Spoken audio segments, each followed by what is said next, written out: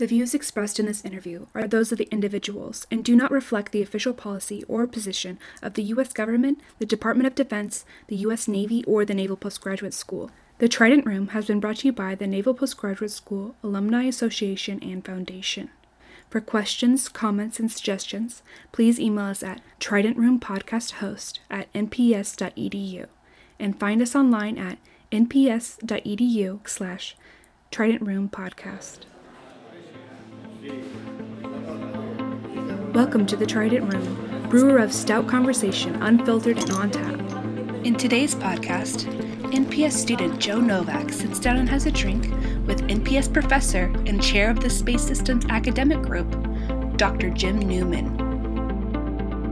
So Micronesia, I've never met anyone born in Micronesia. So my dad was a grad student at Berkeley, got his master's degree, and he and my mom already had one child, and they decided to take a couple of years off, and he was going to teach at the Pacific Island Central School, which was at that time located on Truk. Now it's on Pohnpei, Chuk as it's pronounced now. And they went out there for a couple of years, and they decided they were going to save some money and have another kid. And Save some money. Save some money, yeah. So it's cheaper to have a child out there. Oh yeah, save some money and have another kid, and so they had, and I'm the other kid. And so after those 2 years were up, we came back. He finished up his graduate work. He got his PhD, went down to Scripps, basically for the rest of his career, a couple of years at Harvard, decided he preferred the West Coast. So I grew up in Southern California, surfing, skateboarding.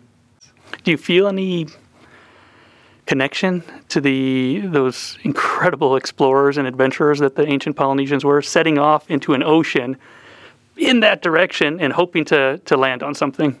Absolutely. In fact, being in space on my first space flight, I looked down at the oceans, and of course I was trying to find the island where I was born. And sure, we're going 5 miles a second, so we don't have a lot of time, but it was really hard to find that island. And we were looking at hundreds of miles, and we knew where it ought to be. Got up in the middle of the night with my commander, and we just finally found it. And I thought to myself, how did they do that? Very impressive feat. Because the Earth can't be that large if it only takes an hour and a half to go around. But if one spends, as I did when I had some free time, some of that time just looking out the window, it's really big. And the Pacific Ocean is huge. So that these explorers took off and did so well is truly astonishing. And I was 10 months old when we left. Mm-hmm. I was 30 years old when we first went back. Oh, okay. See it. My goal was to go back every 30 years, if not more often. They have fantastic wreck diving. Okay. In the lagoon on Truk. It's where we surprised the Japanese fleet and sunk most of it there. And so it was, when I went, last time I went was 33 years ago. And so you're due. I'm overdue. We were going to go every 30 years, but my mother was too old last time, and so we only took her as far as Hawaii. But that met the goal, getting out to the islands. I was very impressed. When you say some free time, you're sleeping maybe 6 hours a night on average, as I understand it. Your schedule is absolutely packed. Was it worth it to take that minute or two to look for the island? Oh, absolutely. Well, and my motto always was, we have supposed to have 8 hours. They can take it down to 7 hours of rest without a waiver, and below 7 they have to get a waiver. So we'd get an adequate rest period, but I'll admit that unless I had a critical activity the next day, I might not get to bed on time. And if I had a critical activity the next day, then I absolutely prioritized the rest and getting some sleep, like a spacewalk or a robotic event, or supporting one. But on the nights when I didn't have a critical activity, yes, normal schedule, very busy, but if I didn't have a critical activity, I would stay up a bit late and enjoy, as a number of us did, the few moments of looking out the window and listening to music and just kind of trying to absorb the experience, knowing how short it would be. So yeah, is that possible? I mean, you've got so much on your mind. You mess up one little detail, and it could end the mission. It could end a life. How were you able to take yourself out of that kind of pressure cooker and truly, as you say, appreciate a moment or two? Well, as you yourself know, as a pilot, it's important to be able to focus on the task at hand, do as well as you can, but nonetheless to compartmentalize the things that don't need to be worried about at certain times. And by training in an environment where it is critical, for example, as you did in your flying and we did in our flight training, we're able to manage the risk in such a way that we can still function and function well. And that's the point, right, is from the training, is to be able to function well. So by taking civilians such as myself who don't have the flight background of a military officer, they would ramp us up. I flew sailplanes. Some of my friends flew Cessnas, bug smashers. But almost all of us flew as civilians. The few exceptions, one fellow was a deep sea diver. And that counted because what they're really looking for is not only people who have a love of flying, because being an astronaut's a flying job, but also people who are able to operate under circumstances where what you do matters right now and has immediate consequences, as you mentioned, potentially fatal. And that's the goal, is to be able to take people from any walk of life, civilians such as myself, for example. The military officers typically have already been subjected to operational tours where what they do really matters, whether it's flying or being an officer on a ship or whatever it happens to be. And what they would do with us is take us and train us how to fly as a backseater, the T-38.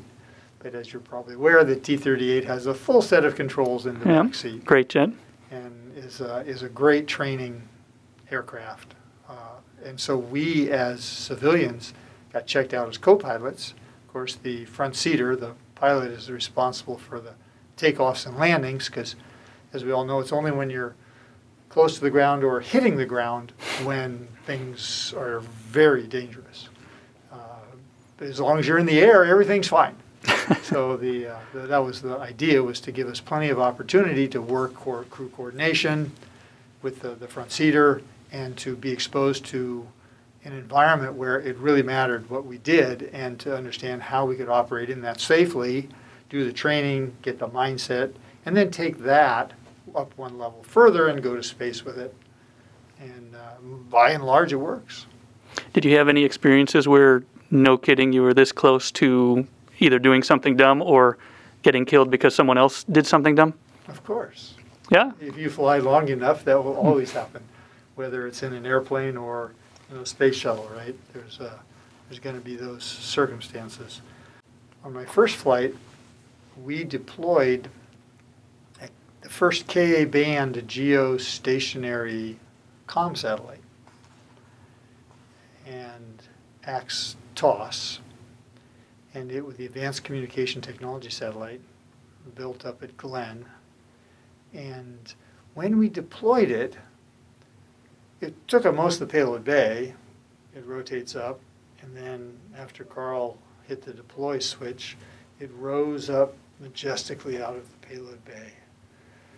And along with it went a bunch of what looked like debris. And we all kind of looked at each other and said, is it supposed to do that? We were a young crew. We had a commander who had flown once, a pilot who had flown once, and 3 rookie mission specialists. They made the commander a one-time? Had flown once before. Once before, got it. And the pilot had flown once before. So the commander had flown once as a pilot. The pilot had flown once as the flight engineer. And 3 rookie mission specialists. And this was STS-51 in 93? Correct. And we trained very hard and got delayed a few times before we finally got to launch. And overall, we did really, really well. The debris that went up, it turned out, we reported to the ground the next day when we had the opportunity, because as Dan lifted up the Orpheus SPAS, the telescope. It was sitting in front of the comm satellite. We could see what was left of the restraining ring that held the large satellite, and it had clearly been blown to smithereens, and that explained the debris that went with it. And so we didn't fully appreciate how concerned the ground was about that, but we did get an inkling of that when on our first spacewalk, Carl and I were encouraged to, we were given a few minutes of sort of getting our space legs, and which meant, hey, you've got 10 minutes, go ahead and just translate up and down on the safety wires and the handholds and get used to being outside before we go put you to work, testing out all these tools. And they said, oh, and if you don't mind, if you would during your turn, one at a time, they said, go to the very back and look at the aft bulkhead of the space shuttle and let us know if you see anything in particular. Okay, back there. And they admitted they were looking for powder marks, perhaps. And so we looked for that, and we saw a few little powder marks on it. And because when this ring had exploded, they were very concerned, we find out later, that shrapnel might have damaged the aft bulkhead. Mm-hmm. And it turned out that a piece of shrapnel did penetrate the aft bulkhead in the area of the hydraulic lines. Okay. But fortunately, the aft bulkhead had slowed down the shrapnel enough that it did not damage the hydraulic lines. How were you able to assess that? They assessed it after the flight. Oh. Once they had the vehicle back, they were able to, they go in and inspect it, and they were able to determine by removing blankets and the insulation, they were able to determine that, oh, look, some shrapnel did go through. Wow. Yeah, so that's one of the examples. We didn't know at the time, and we didn't find out until later, so, ignorance is bliss in many situations. Was the crew particularly nervous on reentry, or No. just, okay? Oh, no, if we'd had a hydraulic leak, we'd have come home the same day. Mm-hmm. Yeah. So. Now, your crew on that had another well-known NPS professor, recently retired Dan Bursch. Correct. Any stories about Dan Bursch before we have him in the Trident room? The stories I have are ones that Dan and I can probably share from that flight. And he was the robotic operator, and Carl and I were doing the spacewalks. And we ended up having a great time. Our families got along well together. Our kids were all being born around the same time. So, and they kind of grew up together. And by chance, literally by chance, we ended up here as well. When Dan came here in 2003, he and his wife and 3 kids came here. We went to Moscow almost the same time, by chance. Mm-hmm. And so we were 3 years in Moscow, and then we came back. Now, my wife, being a Texan, hadn't originally been interested in coming to Monterey. I had suggested we come because, as you may know, there's a Smith McCool, a NASA chair named after Smith McCool, a professorship here. And I had heard about it, and I realized that it might be interesting to do for a year or two. And I had suggested it several years earlier to my wife, and she had said, no. And not only no, but heck no. She's a Texan, okay? And so I gave up on that idea, and I thought it was a long shot, but a year or two later I suggested, well, why don't we go to Russia for a year or two? And she said, sure, which completely surprised me, given that Russia ranked higher than Monterey. And so we did go to Moscow and served the International Space Station program for 3 years, living in Moscow.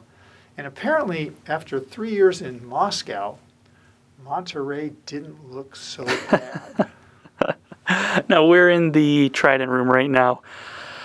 You had the Hungry Duck over there. How was that? Or was that the Wild West was coming to an end? You were in ISS Russia. You weren't really NASA Mir, so maybe it was a little different time? Well, it certainly was different than Mir. Russia just had come out of being the Soviet Union.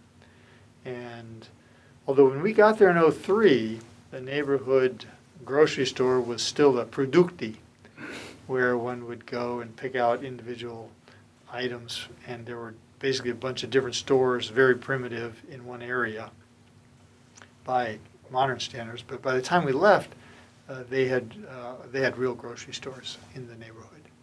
So 3 years later, we were still getting along well with Russia at the time, relatively well, and so it was really a good time to be there. And we were living at close enough to downtown that we could actually just walk to the Bolshoi if we wanted.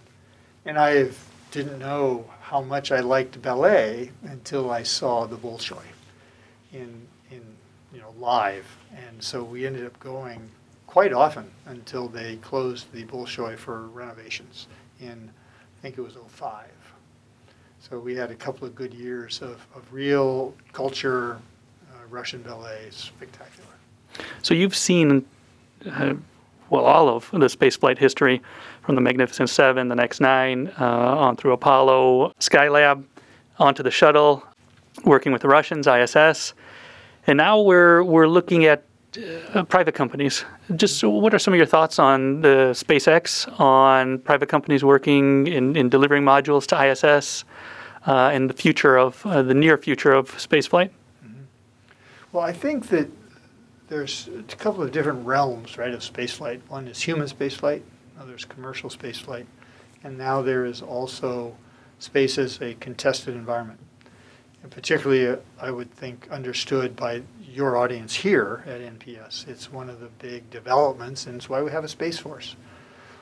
One of the things I'll do is also put in a plug for Professor Clay Moles here at NPS. He is over in the National Security Affairs, and he really has a great deal of understanding, I would say, of Russia and China's space programs and ours as well. And one of his contentions is that we should not underestimate the power of our country's ability to innovate, and in particular, in this case, innovate in space. And that commercial space innovation may end up being more of a driver in the space environment than military space. As long as we don't go to a real shooting war in space, hopefully we all have sufficient assets in space that no one actually does that, because a shooting war in space would result in debris, sufficient debris probably to make it low Earth orbit at least uninhabitable. Mm-hmm.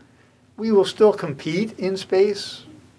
We may, they may, everyone may do things in space to try to maintain advantages, to confer disadvantages to others. That's human nature. It's what we do. But from the point of view of, let's step away from that for a moment and go back to human spaceflight. Now, in human spaceflight, which does rely on the ability to go to low Earth orbit, NASA has decided to leave low Earth orbit really to commercial space, right? The last thing probably that it will have for quite a while in low Earth orbit is the International Space Station. And sure, that's huge.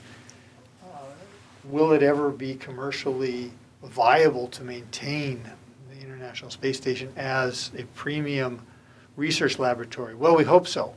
But space is very expensive. It really does need government at this point. For human spaceflight, it needs government assistance. Now, ISS, just a quick question. ISS has been up or habited, I should say, for 20 years. How much longer do you think it'll go? They're working to extend it all the time. So the real question is, we just don't know. As you're aware, I was on the first assembly mission for the International Space Station and had what an opportunity to learn about the future program. I was disappointed I never got to go back. Dan Bursch, as you know, did, so I'm sure you'll get to hear about his 6-month, at the time, record-breaking flight to the International Space Station when he and Carl set a long-duration record at that time of about 6 months. Of course, we've been up over a year since then, but at a time. And a number of astronauts have accumulated even more than that. But so the future of the ISS is worth an entire discussion itself, because there's no shuttle to bring it down, piece at a time. There's no way to bring it down a piece at a time. So the real question is, when it is done, how will it come down? We remember the worries around Skylab back in the day, and it came down, ended up littering itself across some good part of Australia, right? I think NASA paid a few sheep death claims due to falling debris. Likely, unlikely, doesn't really matter. Likely, when the space station comes down, hopefully we'll be able to control it because it's, 1 million pounds of hardware. And a lot of it will make it to the ground. We know, unfortunately, from the Shuttle Columbia accident that we recovered a third of Columbia by mass. So probably didn't quite find it all. So a lot of the debris in a atmospheric, high altitude atmospheric breakup makes it to the ground. So that's the International Space Station. How long it's going to last, they're going to work very hard to keep it up, to make it relevant. You brought up the point about SpaceX and becoming the taxi service, for example, for getting humans into space. The Russians, interestingly enough, on the one hand, didn't like being our taxi service because they didn't feel that was a partnership. They felt that was not really worthy of them, but they really needed and liked the money that came along with doing that. Fortunately, Mr. Musk has been successful so far with SpaceX and has sort of challenged the status quo, which is what we need from time to time and is a key part of innovation, which goes back to Professor Moltz's thesis that we are able to, because of our system, we are able to out-innovate and out-develop new capabilities that places like China and Russia are just not going to be able to do, and that will be a strategic advantage in the end, something worth way more than what it seems as we add up all these little pieces. So time will tell. So that being said, back in 1993, your first of 4 flights, where did you think we were going to be in 2020? Well, we all were hoping for the moon. Well, not all, but most of us, I would say in the astronaut office at least, and certainly is what I was hoping for. I mean, I grew up. I'm old enough to remember distinctly watching the first moon landing. Yeah. And thinking I was of an age when I was young enough that I wasn't sure what I was going to do for a living, but I knew I was going to have to go to work someday. And because I liked math and science already, and I loved the idea of flying, it looked to me like a great way to make a living. My goal was essentially to be the lunar research facility manager. I wanted to be the person who's 6 months on, 6 months off, right? 6 months on the moon, 6 months on the Earth. It's kind of like what they do out in the deep sea oil rigs and in North Sea oil rigs, is to be that person who knew everything about that facility, was able to make it, do a little bit of research myself maybe, but more importantly, make it, provide it as a research capability to others who would then dedicate themselves to the experiments.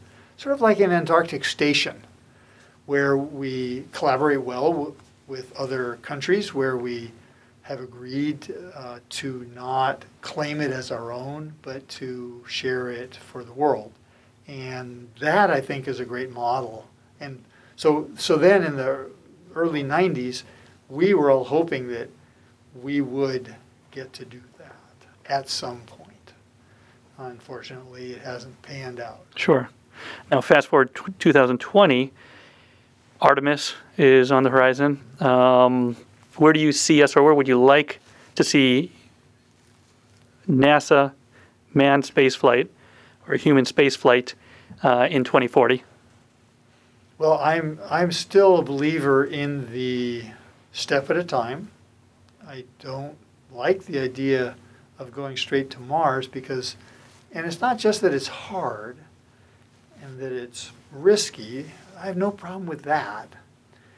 what I fear is the cessation of the activity, just as what happened when we went to the moon. Mm-hmm. We ended up, and I'm so pleased and proud that we won that race. And to see that we could do something that hard, that quickly, that risky, was glorious. The problem is that we didn't stick it out.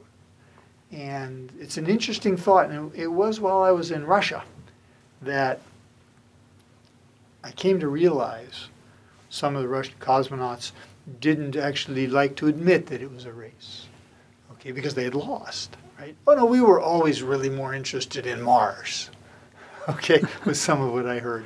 And then one of them was even so bold, crass, as to say, oh, did the Americans really go to the moon?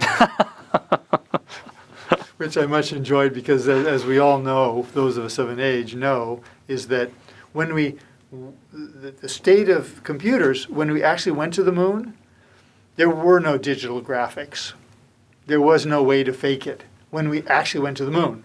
And now the digital graphics and computers are so good, okay, we can fake going to the moon really well, but we can't actually go. Ironic. Right. So there's this juxtaposition of capability that has occurred. But so while I was in Russia, it occurred to me that it was a race. They were trying to get there when their end rocket blew up. They lost that race. If they had gotten there first, what would have happened? Okay, knowing who they were, who they are, who they were, they would have stayed. They wouldn't have left. And that's perhaps an advantage. Overall, the disadvantages strongly outweigh the advantages of their system. Mm-hmm. So I'm not espousing their system, but a system like that is able to make a longer-term commitment simply by fiat, whereas we are subject to the dictates of our system, which change administrations on a regular, peaceful basis. So if the Russians had gotten there, they would have stayed. If they had stayed, we would have gone too. We would not live under a Russian moon. We would have set up an outpost as well, and we might still be there. So I'm really glad we won, but we might have lost something as a species, as a certain amount of time. I hope it's only a matter of time that we've lost the opportunity to learn more about ourselves and about our progression into our solar system. And which is something I believe in. I just believe that the moon should come before the Mars. Mm-hmm. And the station on the moon will teach us a lot, not everything, but it'll teach us a lot about what we need to know before we go to Mars.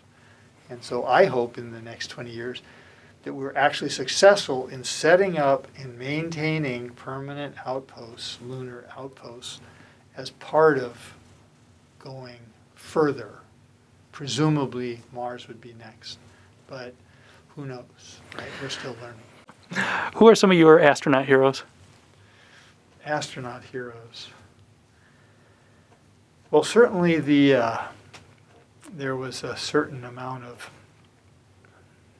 respect for the old guys in the office. Closer in, some of the ones who were ahead of me, my first boss first astronaut boss was Kevin Chilton. And Kevin Chilton was at the time, Major Chilton, was a young Air Force officer. And he was the lead of those astronauts of us who were stationed at the Kennedy Space Center in order to help the crews who were getting to fly get into the space shuttle and get out after the flight and go around and talk to the people who were working on the space shuttle so that they knew real people, and that what they did every day really mattered. A great job. We got into a T-38 in the morning and commuted to work. It's an hour and 45 via T-38 from Houston to the Kennedy Space Center. Fantastic. And in the afternoon, get into a space shuttle and check out the comm system, make sure it's ready for the crew. So it was a support job, but it was really great. And he was the lead of that. And he went on to fly 3 flights and stayed a little bit to be a station program manager, and then went back to the Air Force and became General Chilton, 4-star, head of Stratcom at one point. And he was just embodied a lot of what people talk about in leadership. And so that was a treat. Another one of people that I really enjoyed working with was Eileen Collins in my own class. She and Ellen Ochoa were both outstanding examples, one military, one civilian, of people that I would put in they're my heroes, both of them. My class was only a quarter female, and of course they've reached parity finally, and it won't be too long, I think, before we see even more improvements in the makeup of the astronaut program. So so I see those are the three that come to mind immediately. And I'll admit another one who I really enjoyed working with was John Blaha, from a previous age, a shuttle guy. But I really enjoyed his he was an Air Force officer, commander pilot, and he was a great guy. And I'll admit on a personal note that Willie McCool was actually one of the best astronauts I've ever been in a T-38 with. Nice. And he embodied many of the things that Kevin Chilton did, but unfortunately he was on Columbia, so he did not get to live to his full potential in terms of the time and the things that he was going to do. So it's always it's a pleasure for me to know that we're doing what we can here to keep his memory alive. We have a Smith McCool NASA chair, and we have a Smith McCool award that goes every year to an outstanding space systems graduate. And so in the case of Willie McCool, truly the good die young. It was a real shame to lose him. Now, there's a lot of, obviously it's wildly expensive. However, I've seen several studies that show for every $1 put into NASA, the U.S. economy gets 3 to 12 on the high end, but I've definitely seen like 3 on the low end, somewhere 5 to 7-ish. Yeah. Would you agree with that? Absolutely. From what I've done, I haven't obviously fact-checked it completely myself, but the point is one of innovation and the ability to, and that was true in the past. There are those who argue that it's not necessarily going to be true in the future, but because the advent of commercial satellites, of miniaturization of computers, so on and so forth, all of that was so important. And there's where a lot of the payoff came from. But the trick is we don't know yet what we'll find by doing the next hard thing. But all we know is that every time we do these hard things, we find really good stuff. Maybe that won't work next time, but let's go find out. One of the things that I console myself with when I worry that we America may choose to not continue in this part of the exploration, which I think we've got to do. But I a little bit cynically perhaps or disheartedly console myself with, at some level it doesn't really matter if we go or not. America needs to decide whether to be part of the future. The future is not just on this planet. I believe it is also in our solar system. Because to be stuck on this planet for the next several 100 million years until the planet goes, red giant, that's just not a great outcome. We need to keep moving. Hopefully we'll evolve. Hopefully there'll be a long-term future as well as a short-term future. And I think that though some people say, hey, we have so many problems here on Earth right now, why are you worrying about this stuff?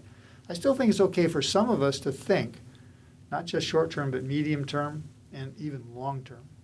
And so what I console myself with is that for the short term, if America chooses not to be part of the future, and I certainly hope that we choose to be part of it, but if we don't, well, the Chinese are going to.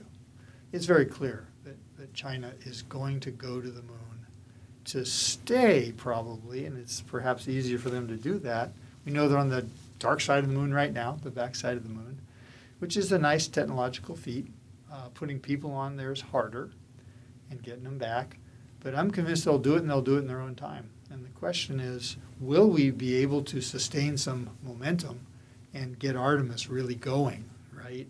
And be something that is long-term, sustainable from a national will point of view. If they told you you could go back to the moon, or you could go to the moon, I should say, but you couldn't come back, would you go? I'd probably think about it a couple of times. The question is, why wouldn't I be coming back? Because I'd be living there for the rest of my life? Or because I'd be dying there in the short term, right? And then I still have kids who haven't gotten married yet, so I have plenty to live for here on Earth. If it was if I was told that, hey, we're never going to get rid of COVID and we're going to have it forever and we're going to be wearing masks and socially distancing for the next 20 years, I can do that from the moon. So I take the moon in a heartbeat. Okay. What's your favorite picture of space? Well, I guess it would be of the moon, right? Of the close-ups that we got of the moon, that being in space. It's really too hard to pick one in terms of pictures of or from space. The pictures of the Earth, and seeing with my own eyes is what's truly incredible. The pictures do pretty well, especially the IMAX pictures, right? The movies on the IMAX big screen. Looking at the Earth with your own eyes, did you have an existential moment there? Did it change anything in you? Did it flip any switches, or was it more a gradual thing, or in retrospect? How would you describe that experience? I'm sure it's difficult, but I'd love to hear it. Sure, they call it the overview effect, something like that. And it affects people differently. I suspect that the first people to experience it would have been the ones most susceptible to that particular effect. I've been seeing pictures from space and of space, most of my adult life, right, since I was a preteen. And so it didn't have perhaps that same effect, although it was quite an effect. I guess one way to put it is it's always good to see things with fresh eyes. And the way a person who's been to space several times can see things with fresh eyes is by being with a first-time flyer. So on my last flight, fourth flight, we had a first-time guy, and we were going to Hubble, so we were going higher up than usual, 50% higher up, and the R-squared thing gives you, much larger field of view of the Earth. We could see the entire United States plus in a glance. So we're still relatively low compared to going to the moon, but we're starting to see a good portion of the Earth. And when we first got to space and we all got out of our seats, and some of us mission specialists were in the back looking out the window, and the new guy looking out the window, seeing the Earth below us. It was during the day, so it wasn't dark, it was daytime. And he says, "It's a planet." And for the first time in all my 4 flights, I felt like, if you remember Star Trek, what would Scotty say to Captain Kirk? Something like, "Arriving planetside, Captain."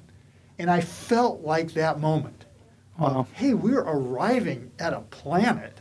Okay, but we'd come taken off of it, but it was the first time I really had that feeling as if we were a starship. Okay. Wow. And that, at some level, probably was one of the most profound moments. On your fourth flight, how about that? Fourth flight, through the eyes of a new guy, right? Through his experience, I was able to go to that kind of an effect where it's like, wow, someday, I hope, someday this will be commonplace.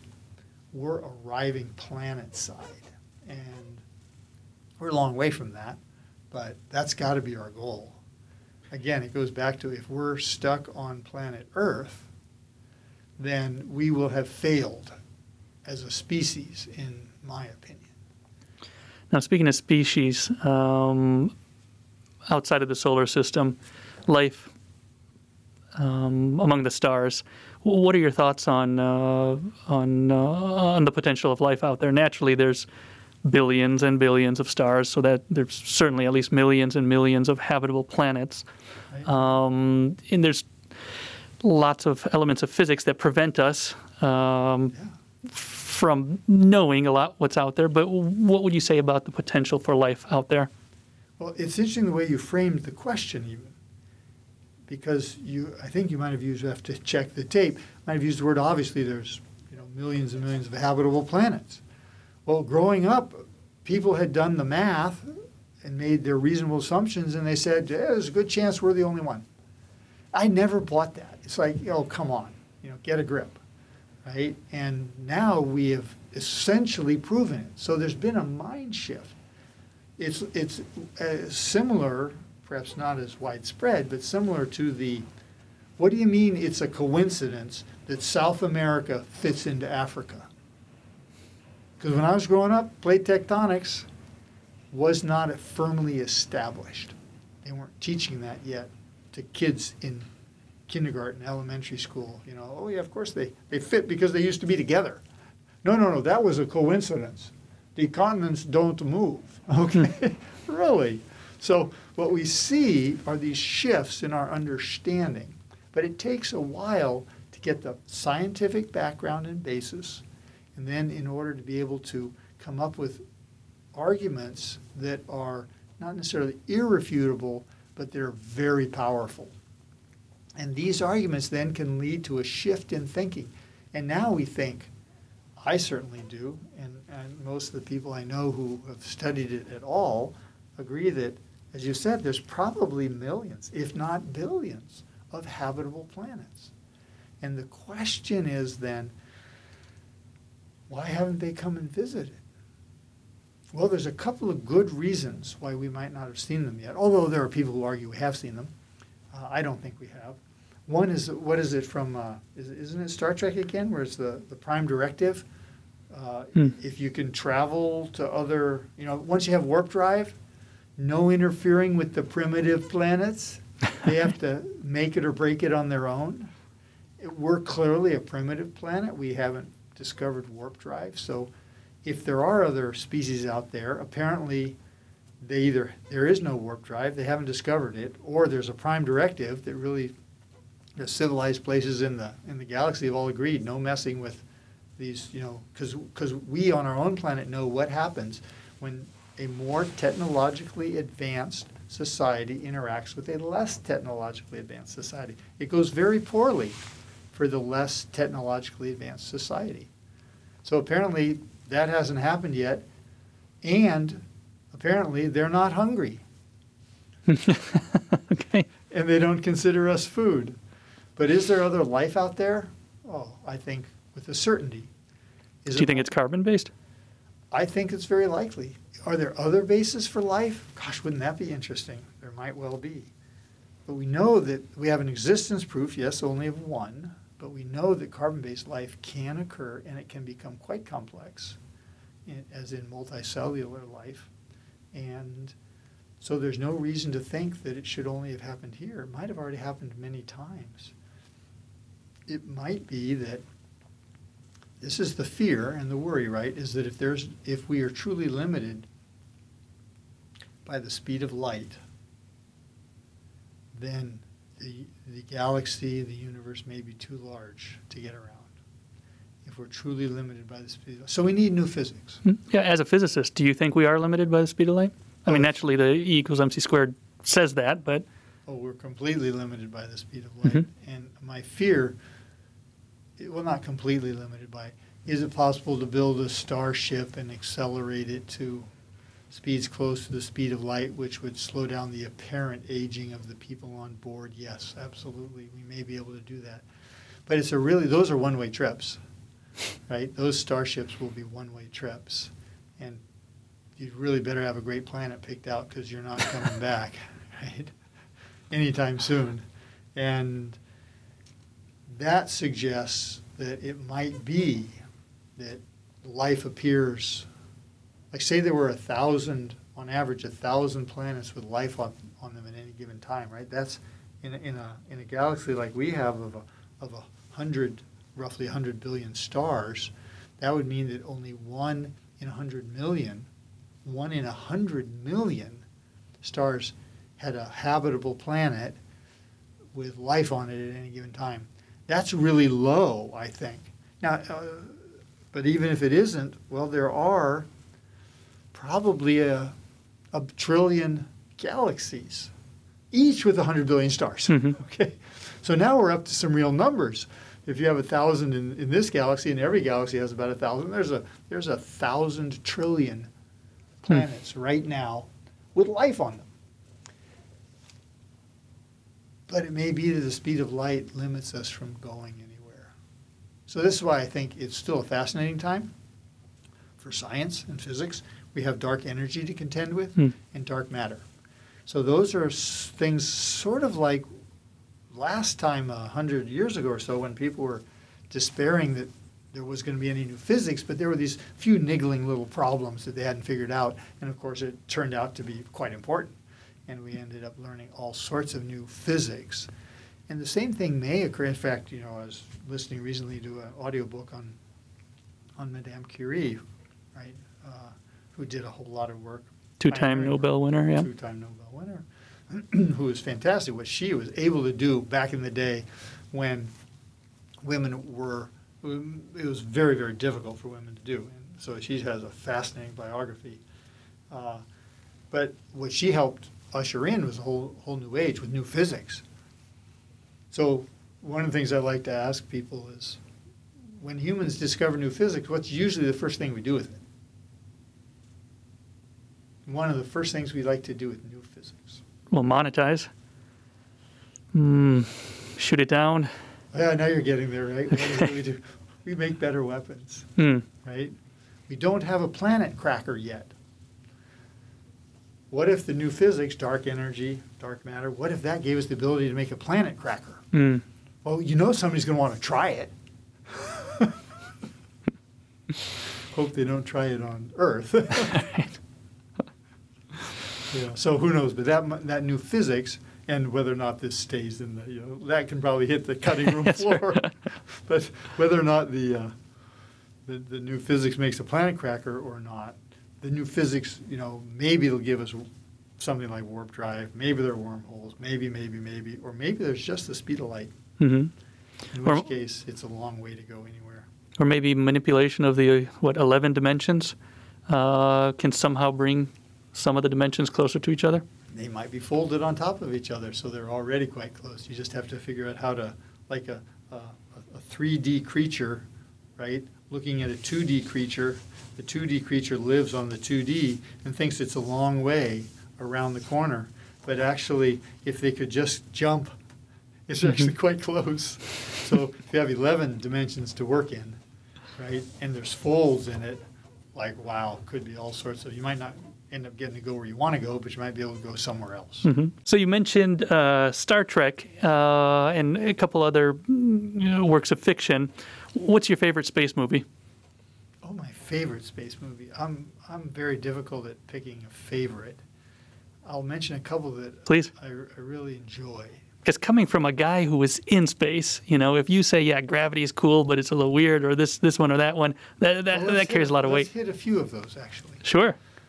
Let's start with Gravity, since you brought it up. It's not my favorite, but it's good.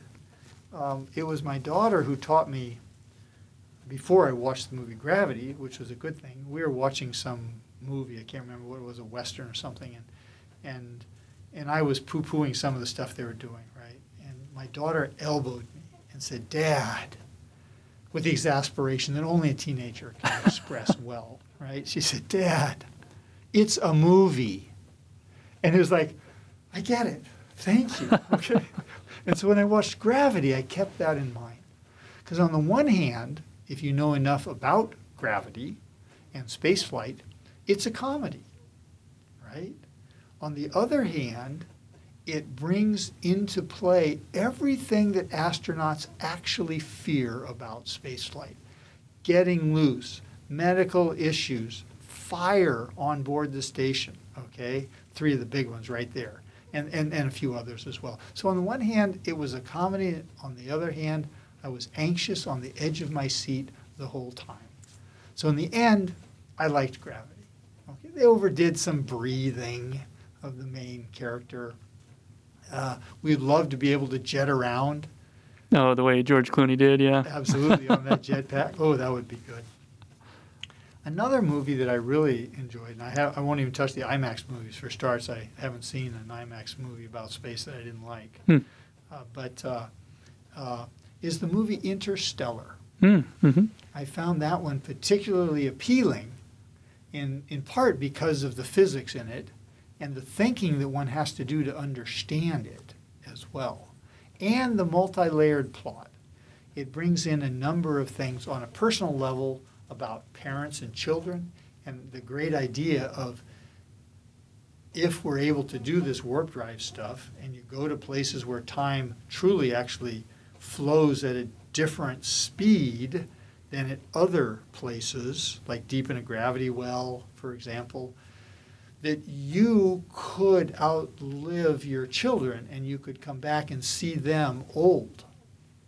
In fact, the protagonist, the star, comes back and sees his daughter after many years for him, and even more years for her. And she's old and a grandmother and dying. And I found that very powerful because I have two daughters. And so I found that one just really appealed to me on very many levels. The physics level as well as the personal, human interaction level. So those are a couple of, I think, recent ones that are pretty good. And you bring up a space movie, and I'll tell you what I think about it. Magnificent Desolation. Probably not so much to comment on that one. I'd have to go back and review. Okay. Yeah, but what about worst? What are the worst space movies? Armageddon? Well, yeah, okay, sure. There's that. Not all bad. Do you recall the one of the first space movies? In its day, it was quite good. I'm trying to remember the name of it, where the guy comes out of the space capsule, and this was back in, it must have been the 50s or something. And it wasn't quite the Green Man, but it's a very old space movie. And in retrospect, it doesn't look very good. Mm-hmm. But at the time, it was cutting edge. Mm. And I didn't see it at the time. I saw it more recently, and it was like, wow, this is what was really good then. Thanks for joining us in the Trident Room. This episode was recorded on July 23rd, 2020. For more information about today's guests and topics, please visit the show notes. The Trident Room has been brought to you by the Naval Postgraduate School Alumni Association and Foundation. For questions, comments, and suggestions, please email us at tridentroompodcasthost@nps.edu and find us online at nps.edu/tridentroompodcast.